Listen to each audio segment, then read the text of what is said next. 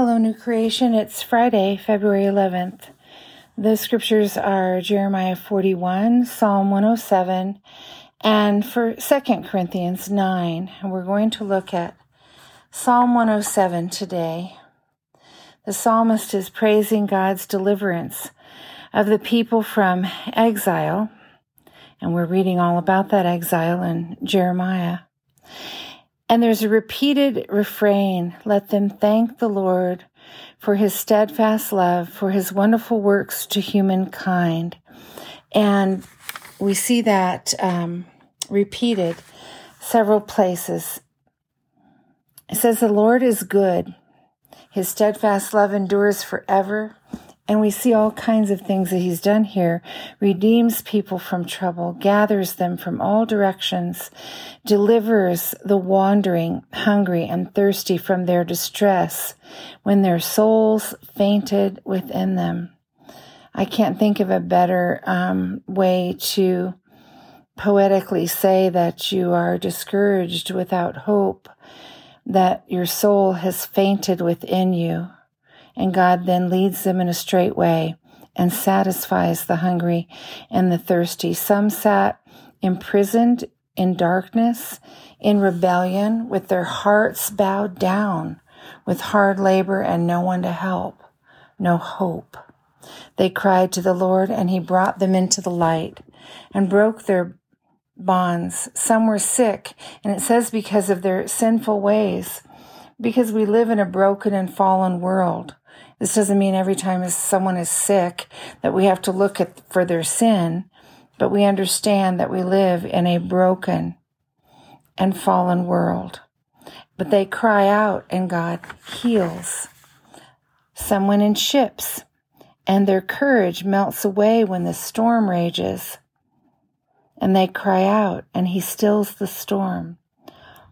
Let them thank the Lord for his steadfast love, for his wonderful works to humankind. It's just an upside down world right now. But he turns rivers into deserts and fruitful land into salty wastes because of the wickedness of inhabitants.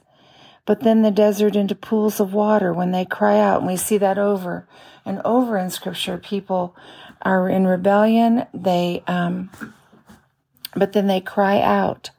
And the desert is turned into pools of water, and the hungry live and sow fields and plant vineyards, establish towns, and get a fruitful yield.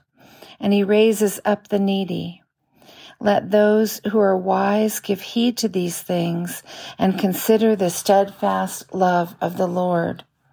The deliverance of the Hebrew people from exile, from dangers of the desert, from the chains of their oppressors.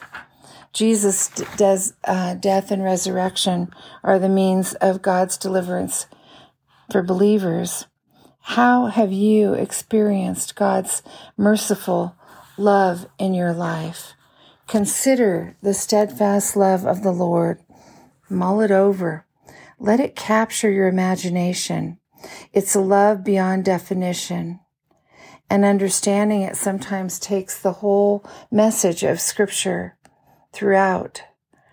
But do I have to fully understand Scripture? Do I have to fully understand love in order to trust in it or to experience it? Does a child really understand parental love?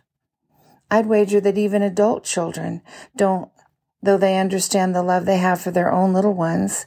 It seems like we're always one step behind in understanding in our lives. We're children and we're loved by our parents, so we think we know what love is. We become parents and we love our children, so we think we really understand the totality of love. And then our children grow up and we understand them and love them in their adult lives. And so then we think we understand God's love and parental love. But we're just on to the next stage. But what we need to remember is they cried out to the Lord in their trouble, and he brought them out of their distress.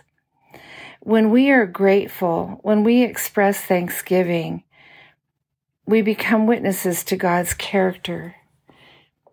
Let us thank the Lord for his steadfast love, for his wonderful works to humankind. I'm going to finish this week out by reading again and praying as I read Philippians 1:9-11, and this time from the Christian Standard Version, which is, I think, a rather new, very readable translation, accurate. And I pray this, that your love will keep on growing in knowledge and in every kind of discernment, so that you may approve the things that are superior and may be pure and blameless in the day of Christ, filled with the fruit of righteousness that comes through Jesus Christ, to the glory and praise of God. Amen.